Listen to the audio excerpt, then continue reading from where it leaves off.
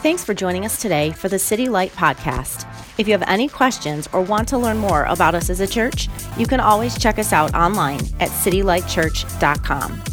Today, we are in the middle of our series called Legacy.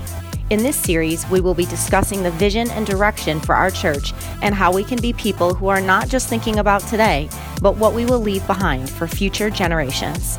Let's jump into today's message. We are actually in week 3 of a 4-part message series that we are calling Legacy. And this is a great series because we've been talking a lot about vision, direction that we feel like God has placed in us as a church, and some things that we want to go forward in, some places that we want to, that God wants us to do, and some things like that. And so it's a great time to be a part of this series and what God's doing here. And I've been saying this every single week, and I'll continue to say it next week, because the big arching theme I want you to get away from or take away from, if you get anything out of this series, is simply this, and it's a statement that your life matters, that your life absolutely matters. Please don't ever think that your life doesn't matter. What you do doesn't matter. Don't think that, hey, I'm just kind of going through life. There's really no purpose to this whole thing. I'm just trying to make it as safe as I can to my deathbed. Like don't think that man, my life doesn't matter, because it absolutely does. But here's the thing I want you to catch, though, is that I believe, too, that your life will never make complete sense, though, until you're doing the thing that God has designed you to do on this planet. I think a lot of times we go through life not really knowing a lot. Maybe we got some direction, but we're missing purpose. And I believe that when you give your life to God and begin to serve Him and go all in with Him, that He gives you fulfillment. He gives you the purpose that you're missing. And you realize that my life absolutely matters. Our theme verse for this whole series has been found in Psalms chapter 112, and it says this. It says, "Good will come to those who are generous and lend freely, who conduct their affairs with justice. Surely the righteous will never be shaken." I love that, because it doesn't say that the shaking won't happen around us. Doesn't mean that you may not walk through some tough situations in life. Doesn't mean you may not go through some obstacles. But in the midst of every obstacle, in the midst of every shaking, that you can have a peace in the middle of all of it, because you know the God that you serve is a foundation, a solid rock that you can hang on to no matter what you're going through. And you can have peace in all that. And so it says this. It says, hey, surely the righteous will never be shaken. They will be remembered forever. They'll be remembered forever. And that's kind of our legacy idea. We want to be remembered forever. The kind of my working definition for what a legacy is simply this. A legacy is where my life lives on.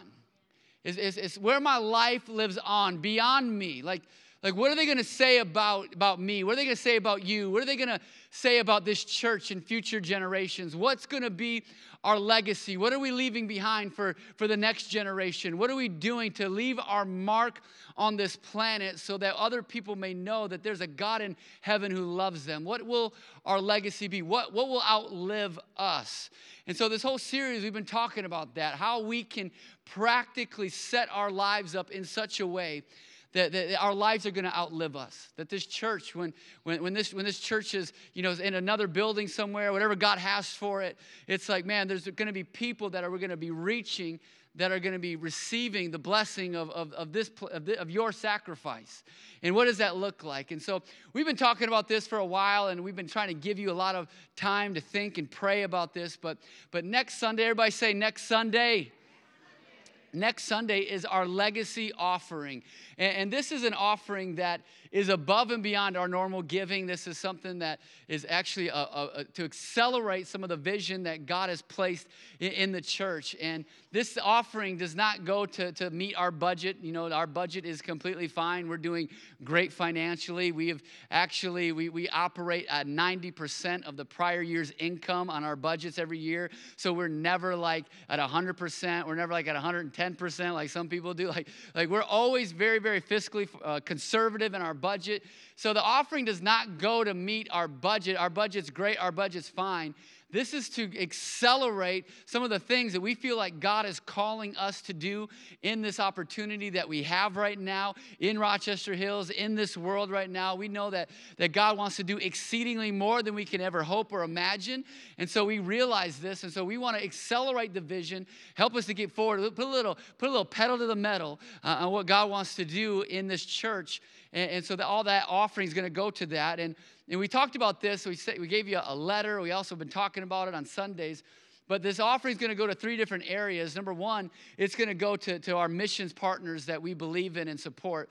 I don't know about you, but we value missions. We value people that are going all over the world, even right here in Michigan and all over the world, spreading the gospel for Jesus Christ. And we want to be a blessing to these missionaries and these mission partners during our holiday season. Like during Christmas, they don't know it's coming, but we just want to bless their socks off. We just want to say, hey, we believe in what you're doing. We love you. And we just want to help you have the most amazing Christmas where you are doing even more than you could ever imagine. We want to help people that are right here in our own backyard, helping kids in the foster care system, helping them find great families to be a part of, and kind of rescuing them out of the system mindset and giving them great education and a hope in Christ. We want to dig more fresh water wells in South America and where villages that are drinking just nasty water right now. We want to dig more and more fresh waters and then help them see that there's not just fresh water they can get, but there's the living water in Jesus that they can get. And we want to plant more life-giving churches in our area, in our city, and in the United States and all over the world. Like the hope of the world is the local church, like that God left it to us. And we want to continue to build more life-giving churches all over this place where more and more people can know that there's a God in heaven who loves them. We want to continue to help rescue more young girls out of the human trafficking industry. We want to help rescue those kids and help them to see that, man, God loves them and has a plan for their life, and that slavery is not their destiny, that they can have even so much more. And so part of our offering is going to go towards our missions partners, just to say, hey, we believe in you. We want to help you do even more in this season. But then the second part of our offering that it's going to go towards is what we call our next generation. I love our next generation around here at our church. And so we want to make sure that our kids and our kids workers and our program back there is like one of the best in the city. Come on, somebody. We want to continue to do exceedingly more, do great things. And I think we already have some of the best kids workers on the planet in this church. Can we give it up for all of our kids workers and Pastor Dave Schumann back there, who are just loving on our kids. I mean, a couple weeks ago, our kids came out looking like superheroes, and I'm like, man, that looks great. I want to go to kids ministry. It just looks awesome. And so I just love what we're doing, but we realize that as God continues to grow our church, we need to expand our kids ministry program, and so we need to do that. We need to have more classrooms and more age-appropriate curriculum for each student and each kid, and so they're leaving here encouraged and knowing that God loves them. And so we need to continue to build that up, but we also realize that God has placed us in this city to also make a difference in the teenagers in our city too. Like, I don't know about you, but, when I grew up, life was difficult as a teenager, but it seems like with the things that the kids are going through nowadays is totally different than what I went through when I was a teenager. And so it's just a different time, and we want to be a church that has the best youth ministry on the planet. We want to be a church that students can walk into this place and find that there's a hope for them in Christ Jesus, that they can find identity in God and not in this culture, and that they can truly find the life that He has for them, where we're impacting not only them, but their future generations as well. And so we want to hire a youth pastor one day. We want to have a program that's designed just for them, that we're really making a difference in our middle school and high school students in our area, because we know that, man, there's so many kids in this area that need the hope of Christ. And then our last area that we are going to be focused on with this offering is to our future building. We know that God has a future building for us. We don't know where it's at. We don't know what it looks like. There may be somebody there right now. They're going to have to leave eventually, but it's all right. But God will take care of them too. But we know that there's a place for us somewhere. Maybe it's a piece of property. Maybe it's a building. But we want to be able to say yes when that opportunity comes. Since day one of our church, we have always, like I said, budgeted 90% of our prior year's income. So we are always budgeting unless we're always having margin. We're saving every month, and we've done a great job in that. but we want to be able to say yes even in a greater way. So what I mean when that opportunity comes, we want to be able to say yes in a way that's like not just a little yes, but yes, we want that. Yes, let's go forward in that. Yes, we have the payment for that. Yes, we have the down payment. Whatever that may look like, yes, we're ready to move on that.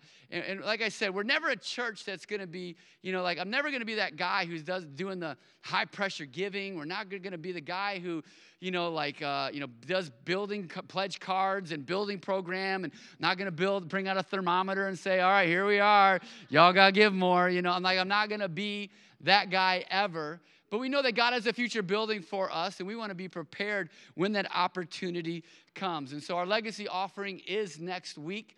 And I'm telling you in advance, and I've told you a few weeks in advance, because I believe what the Bible says. And it talks about how that we should not give out of compulsion. We shouldn't give reluctantly. We should actually take some time, pray about it, think about it, and ask God, okay, what am I supposed to do? God, what's my role in this? And then just do whatever he tells you to do. I found that's a great way to live life, just being obedient to whatever he tells you to do. And so that'll be next week, and I'm excited to see what the miracle looks like and what God's going to do, and so we can report back to you of where we're doing, where the money's going, and all that fun stuff, and just share in the blessing that, man, we're making an impact. We're leaving a legacy in this community for Christ and around the world. And so that'll be next week. I'm excited about it, and I hope you are too, or get excited about it eventually. So the main idea that I want to hit with you guys today, though, is, okay, Pastor, you're talking about money and all this stuff, but why should I leave a legacy? Why should I really care about that? Maybe you don't have kids, or maybe that's not something that you even care. Like, I don't care what I'm remembered for. Like, why should I give? Why should I be generous? Why should I serve? Why should I do these things? I really don't get it. Why should I live my life in a way that it outlives me? Why should I do that? Well, I want to begin with a verse that I actually ended with last week, if you were with us. And it's a great verse because the Apostle Paul, who wrote a lot of the New Testament, he helped plant a church, and he's actually writing a letter to a young pastor, trying to encourage this young pastor of how to lead well, and how to mentor people, and how to really grow the church into what it's supposed to be. And in 1 Timothy chapter 6, it says this. He says to young Timothy, he says, hey, listen, command those who are rich. Now, let me pause right there, because I think a lot of times we hear that, and we go, oh, phew, he ain't talking to me. Oh, praise God. Oh, man, I know some rich people, but he ain't talking to me today. I could tune out for the next 5 minutes. I can pull my phone out and beat that level in Candy Crush that I've been working on. I could take a break right now because he's not talking to me in this moment. And I've read some statistics, before like this. And if you've heard these, I think it's always a great reminder. But right now, there's a great stat. It says if you make $33,000 or more a year, you're actually in the top 1% of wage earners in the entire world. Like, let that sink in for a minute. In the entire world, if you make $33,000 a year, you're a 1%er. 1% of the entire population of the world. That's crazy to me. Here's another one that I think really is sobering. If you earn $80,000 a year or more, you're in the top 0.1% of wage earners in the entire world. Man, let that sink in. I mean, perspective is interesting when you begin to see, okay, what else is going on in our world today? You may say, Pastor, that's great and all, but I don't feel rich. You don't know my bills. You don't see, maybe I bring in some money, but I got a lot of bills. A lot of it goes out. I'm scraping by right now. Like, I'm struggling. And that may be the case, but I think it's always important to realize that, hey, we're blessed. We're absolutely blessed. God has blessed our nation. God has blessed our city. God has blessed you no matter what your income looks like. Man, God has blessed you so much. And it's important to realize what the blessing is for. Is the blessing just for me, or am I blessed to be a blessing to other people? So let's go back to our verse. He says, command those who are rich in this present world not to be arrogant, nor to put their hope in wealth, which is so uncertain, but to put their hope in God, who richly provides us with everything for our enjoyment. Let me pause right there. I always love to stop right here because I think there's a belief in some areas of Christianity that say, hey, God doesn't want you to enjoy life. He doesn't want you to have nice things. He wants you to give everything away and just suffer the whole time. And like that's like your lot in life, like be a hermit. And like that. Some people believe that. And I just look and say, wow, God wants us to enjoy life. God, he's given us things so we could have some things in our enjoyment in life, that we could have a great time. Like God does, I always say this, God does not mind you having stuff. He just doesn't want your stuff to have you. Like that's the whole thing with God. And so he says, I'm giving you for this enjoyment. But he says in verse 18, command them to do good, to be rich in good deeds, and to be generous and willing to share. And now here's the concept I want to really hit home for today. Verse 19, it says, in this way they will lay up treasure for themselves as a firm foundation for the coming age, so that they may take hold of the life that is actually truly life. Here's the thing. In all the Bible, when you look at the scriptures and you read the Bible, there is one motivating factor behind everything that they did. Why they risked their lives to spread the gospel. Why they served other people like crazy. Why they were generous on every occasion. Why they did the things that they did. And you read the Bible, some people did some amazing things for God. You're like, wow, they risked everything. They did this. Oh my goodness, I can't believe they did this. There was one driving, motivating factor behind everything that they did. And it's summed up in one word, and it is the word heaven. They did everything because of heaven. They knew that this life wasn't really the true life. That I love the old hymns, and the old saints would always say something like, we're just passing through. Like this is we're just passing through this life. This is not my home. My home is heaven, and someday we're going to be there. And that life is much more real than this life right now. And by the way, there are no bills in heaven. There are no medical problems in heaven. There are no debt collectors in heaven. Come on, somebody! Like that's a amen. Thank Jesus. And so it's like they had this understanding that heaven was waiting for them. That everything I did in my life today was to leverage my opportunities, my influence, my resources, my finances, so that I could prepare not for earth, but I could prepare for heaven. Because heaven is the life that is truly life. Jesus even talked about this in Matthew chapter 6.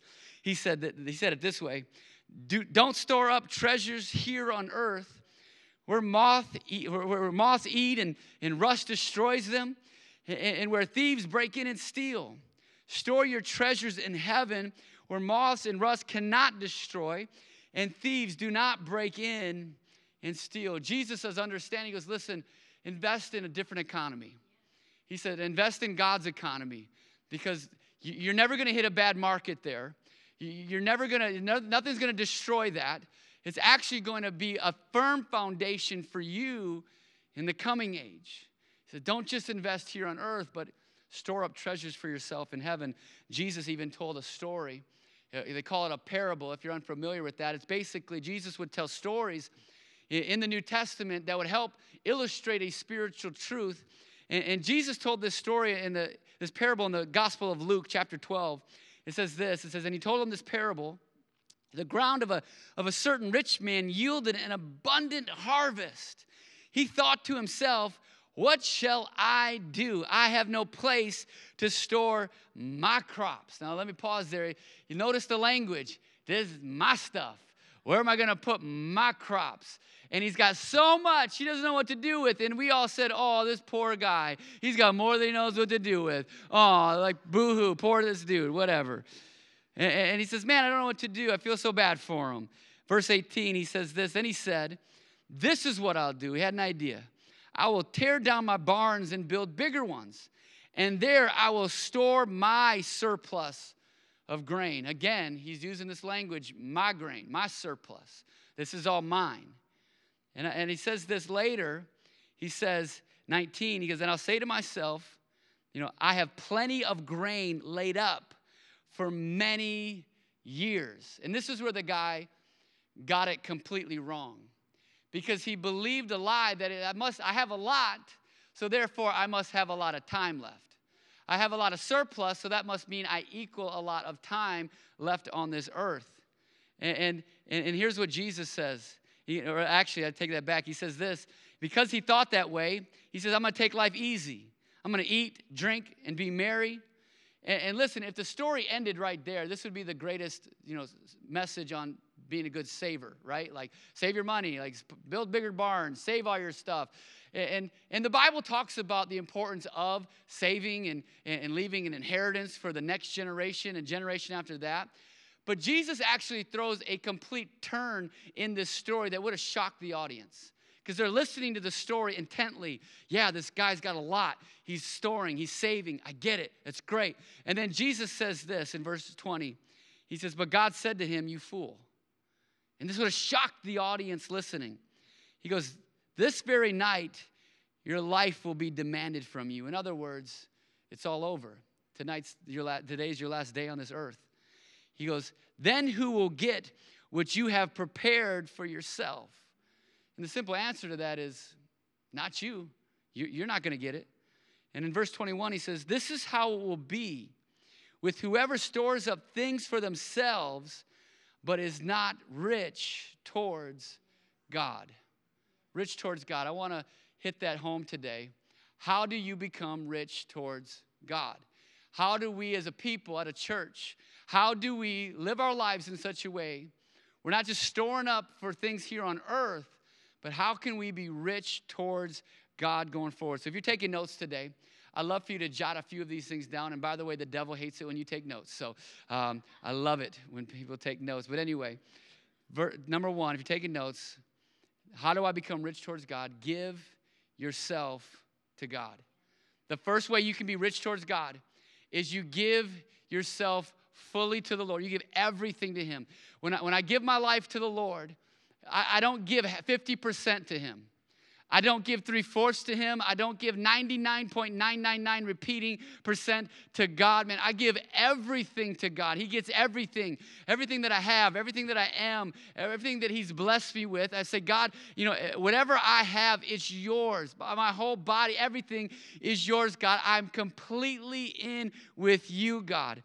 And I love it. The Bible says in Ephesians that when we do that, Ephesians chapter 2, it says, consequently, you are no longer foreigners and strangers, but fellow citizens with God's people and also members of his household. I love that when we give ourselves fully over to the Lord, that we're not alone anymore.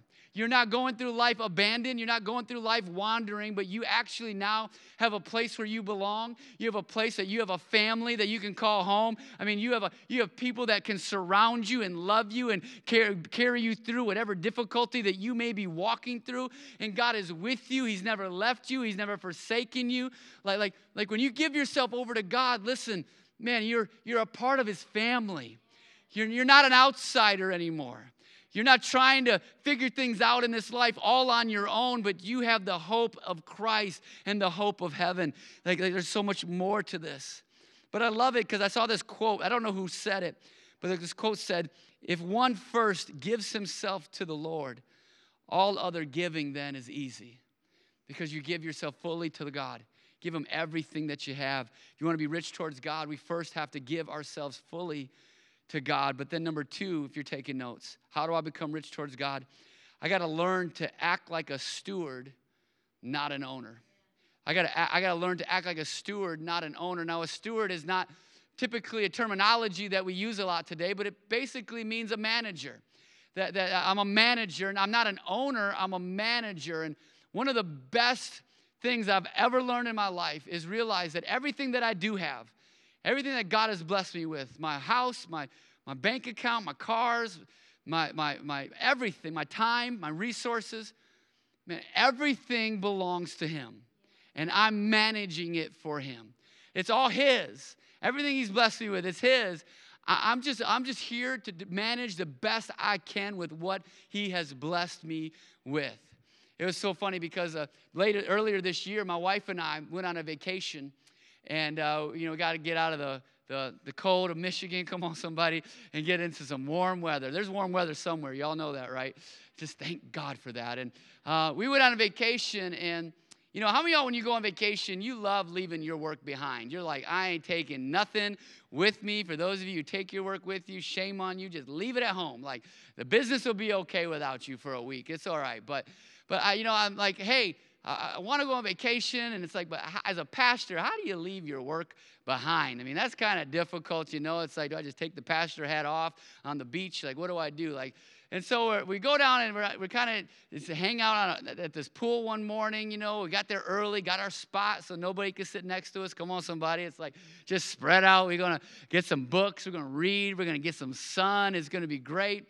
And then as the day kind of progressed, you know, somebody came and, you know, God bless their heart, sat down right next to us, you know, kind of pulled up their chair kind of really close to us. And there was a lot of people around the pool that we were actually at. And so they were just kind of fitting in. And I'm like, all right, great, you know, whatever, you know, I'm on vacation. It's all good. And the person that sat down next to me, they like to talk, you know, and I don't know, like if you're on vacation, I like to talk. When I'm on vacation, I like to just like not talk and like just be quiet and silent before the Lord and the Son. And so I'm just kind of like, oh, here's somebody who wants to talk. Praise God. All right, great. And they're just talking away. And eventually they asked me what I did for a living. Now, normally I love that question because it gives me an opportunity to share the gospel. But I'm on vacation right now. And I'm like, should I lie? Like, I don't know, like, I'm like, no, I'm not going to lie. You know, I'm a pastor, and began to tell them about, you know, who we are. We started a church and all this stuff. And it's amazing that this lady could have sat next to anybody at that pool that day, but she didn't just sit next to a pastor. She sat next to a Jesus follower. And so it's not about being a pastor. It's about being a Jesus follower. And she sat next to me, and she began to just tell me, like, all of the difficulties that she was walking through in that moment. She told me about how her husband left her and how that her kids are just angry at their dad and they don't want to talk to him, and they've totally written him off of their life, and now that they're like the whole family's just at very tense and angry, and that she believes in God, but she just feels like that she's doing this all on her own. And my wife and I took some time just to minister to her, love on her, just kind of pray for her and encourage her with some things, help her find a great life-giving church. And we're like, man, I realized, I'm on vacation, but everything is God's. Even my vacations are God. Like everything I have is God. I'm a manager of what God has blessed me with. If He has blessed me with the ability to go on a vacation, then guess what? Like, I'm still managing that vacation on His behalf. And if He wants to use my life, if He wants to use you while you're on vacation or you're anywhere, like, everything is His already. And I just leverage it to say, okay, God, I'm a manager. I'm not owner. That this is yours, and I give it all to you. I give everything to you. And to live our lives that way is so important, to say, hey, everything God has given me, everything I have, it is the Lord's. And Psalms 24 tells us this. It says this, it says, the earth is the Lord's and everything in it, the world and all who live in it, everything is God's. Everything you have is God's. So the secret to this one, what I always say is, you ask God the question, and I said it earlier, but God, you've blessed me with some things. You've given me some resources. You've given me some opportunities. God, and here's the question you ask God. God, what would you have me do? God, you've blessed me with some things. What am I supposed to do with the blessing? Is the blessing just for me, or is the blessing to be a blessing to other people? God, what have you given me, and what do you want me to do with what you've given me? Now, the funny thing is I hear people all the time will say, well, pastor, or whatever, well, the church just wants your money. That's all they want. They just want to separate you from the hard work money that you got. And you know what? That's all they want to do. They just want your money. You work for that money. That's your money. They just want to separate you from it. And I found a verse for those people. Deuteronomy chapter 8 says this. It says, but remember, the Lord your God it is He who gives you the ability to produce wealth. Come on, somebody. It's God who puts breath in your lungs. It's God who gives you that business idea. It's God who puts you in that business meeting. It's God who sets things up for you. It's God who gives you the insight. You're not doing anything on your own, but it's God blessing your life in such a way that you realize, wow, I'm blessed. I don't deserve to be here. I'm not smart enough. Man, but God has set me up in a position. And now, God, I got to realize I'm a manager. I'm not an owner. How can I take everything that you've given me, everything that you blessed me with, and say, realize it's not me doing it. It's not me, God, but it's you blessing me. And how can I return what you've given me? How can I be the best manager possible? And then number 3, if you're taking notes, how do I become rich towards God? I got to view everything through the lens of eternity. If you want to be rich towards God, view everything through the lens of eternity. A few years back, I realized that I needed glasses, but before then, like, I was stubborn. I don't know how many stubborn people we got in here today, but I was stubborn. I'm like, I don't need glasses. I can see just fine. This is great. Just drive at nighttime, and I'm starting to squint a little bit. I'm like, I'm good. I got this, And then when it rained at night, forget about it. I'm like, Jesus, take the wheel. Like, I don't know where I'm going. And I'm like, all right, maybe I need some glasses, okay? And I remember it was in my office as a youth pastor, and one of my students, I said, give me your glasses. What's your prescription? They said numbers. I don't know what that meant. And I was like, I'm going to put them on, and maybe this will just help me. And I know there's so many different prescriptions. But I happened to grab this person's glasses that must have been the exact prescription that I needed. Because I put these suckers on, and all of a sudden, man, I could read fine print from 2 miles away. I was like, are you kidding me right now? I was like, oh my goodness. I'm like I'm reading stuff on my bookshelf that I couldn't read unless I got up close. And I'm like, are you serious right now? I'm like, I've been missing all of this stuff. I'm like, I can't believe it. Like, I've been living my life blind and I didn't even realize it, And I started thinking about that. Man, we can live our lives blind spiritually so often. We can go through life, things are great, going to work, going to school, doing whatever, but we're not viewing life through the eyes of eternity, and we're missing opportunities that God places before us to make a difference in someone else's life. When you look through the eyes of eternity, the lenses of eternity, then like when you go out to lunch after church today or whatever, and you got a waiter or a waitress, and they're serving you, they're not there to serve you. They're actually there encountering a family or a person or two people that are Jesus followers. And you see that person not as a server, but as somebody that God loves, somebody that God sent his one and only son to die for. And God, what can I do? What can I do in this moment to let that person know there's a God in heaven who loves them? I sit next to this person at work, and they annoy me to death. God, I can't, Lord, transfer them in Jesus' name. But it's like, oh my goodness, when I see things through the lens of eternity, it's like, maybe, God, you've placed me next to this person for a purpose. And maybe they begin to share their difficulties and their grief with me. And I'm like, why are they always sharing with me? Well, I'm not a pastor, but you're a Jesus follower, and you have the hope of Christ inside of you. And you can give them hope in the midst of any situation. Like when you begin to see things through the lens of eternity, you see, wow, there's people that God loves. There's people that God died for. There's people that he sent his one and only son for. And God, how can I use what you've blessed me with? How can I use what you've given me? How can I leverage my resources, my time, my energy, the breath in my lungs, God, to leverage things for eternity? How can I do some things now, God, to store up that foundation in heaven, that treasure in heaven, God? God, use me in this moment to make an impact in the future. God, I realize it. I love what the Bible says in the New Testament about an Old Testament character by the name of Moses. Hebrews chapter 11 says this about Moses. If you know anything about Moses, he was an amazing guy that God used to lead the people of God, the Israelites, out of captivity in Egypt. But Moses kind of grew up in the palace. He was adopted, and he lived a life of luxury. He had everything you could imagine. He had all the food, all the clothes, all the jewelry. I mean, he had everything. And in Hebrews chapter 11, it says this about Moses. It says, Moses chose to be mistreated. So he could have stayed in Egypt. He could have hung out and not made that choice, but he made a choice. He said, I'm going to choose to be mistreated along with the people of God, rather than to enjoy the fleeting pleasures of sin. So in other words, he says, I'm gonna choose to live life differently. And instead of enjoying this brief moment of pleasure, I'm gonna live my life differently, and I might be mistreated because of it, but I'm gonna let my life be used by God. And he says this in verse 26, it says, he regarded disgrace for the sake of Christ as a greater value than the treasures of Egypt, because he was looking ahead to his reward. He said, listen, I realized that I could have it really, really comfortable right now here on earth. And I could live in the palace. I could have everything. I could have people peeling me grapes. Come on, somebody. Like, I could live life.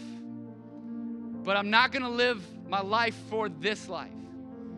He says, actually, I'm going to do what God's calling me to do. I'm going to leverage my influence. I'm going to leverage this opportunity.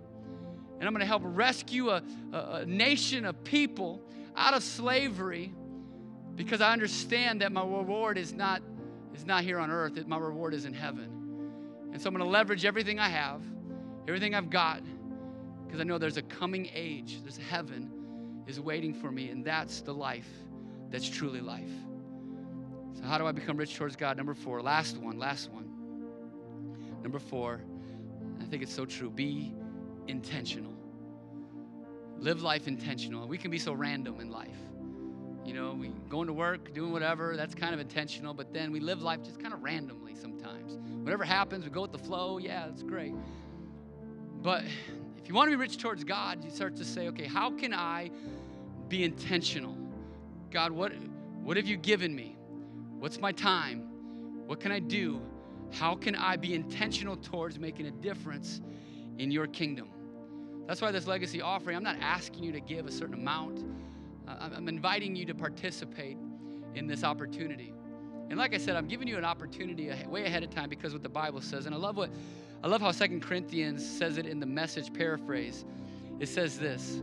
He goes, I want each of you to take plenty of time to think it over and make up your mind on what you will give. That will protect you against sob stories and arm twisting. I love the Bible. That's just so good. God loves it when the giver delights in the giving. And that's my hope for you, is that you would delight in the giving. That you would say, oh my goodness, God, you've blessed me to be a blessing. God, I can leverage what I have to make a difference in eternity. I'm going to be intentional with how I live my life, because I realize that the Bible even says that we're here, like our life is like a vapor, here one day, gone the next. Like, I realize my time is short, my time is limited. So God, how can I live my life in such a way that I'm making a difference? I'm leaving a legacy. Whether it's the people in my work, whether it's people in my family, people I haven't even met yet. They're going to go to City Light Church one day, and their whole family is going to be changed for the gospel. Man, how can I leverage what I've got? Because I don't know if you've noticed about me, but I love what God's doing here. I love it. I love what God's doing in our church. I love what God's doing. I love seeing your faces week after week. I love seeing God working in your life. And I kind of have the attitude, I'm like, okay, God, what more do you want to do? Like, what else is there, God? How many more, wells can we dig down in South America? Like, can we reach every village? Like, God, you want to do 5 more wells? You want to do 50,000 more wells? Like, I don't know, but I'm game. God, what do you want to do? Like, God, you can do even more than I could imagine. How many more people do you want to rescue out of human trafficking? God, I don't know, but we're going to be a part of it. Help us, God, to have the resources that we can send to the people that are going into those areas and rescuing these girls and these women out of these horrific situations. God, how many more can we get? God, how many more life-giving churches can we build all over the United States and all over this world? God, how many more? How many more are going to reach their city and their community and their village for the gospel? God, how many more can we do? How many more foster kids can we help and provide them a hope and a future through Christ? Like, God, I'm in. Like, where's that building going to be at, God, one day? I just can't wait to see it. I know it's going to be a miracle. I know that you're going to do something that blows all of our minds away. God, it's going to be just an amazing miracle. But God, I can't wait to see it. And it delights me. And I hope it delights you too, to see the miracles of God happening and making a difference in people's lives all over this world. Because listen, God has called us to make a difference, to make an absolute difference. And as I close this message today, I want to say something, and hope it doesn't come off weird. And if you've been coming to church for a while, you know my heart. And I just want to say it like this. And I think one day, maybe not today, maybe not tomorrow, but I think one day you're going to thank God for this message, that you heard this message. Because when you get to heaven and you see everything that God has prepared for you, and you see that, wow, I live my life not for myself, but I live my life in a way that I can store up treasures in heaven, and I receive the reward that Jesus talks about that I can receive. Wow, I'm so glad that somebody told me to not live my life for myself, but to live my life in a way that I could lay up a firm foundation in that coming age. Because here's the deal. You will miss all the money that you spend. You will miss all the money that you waste. You will miss all the money that you poorly invested. But the last thing, if you're taking notes, you write this down. You will never miss what you invest in eternity. You will never miss it. You will never, ever, ever miss it. If we could stand up today as we close this message.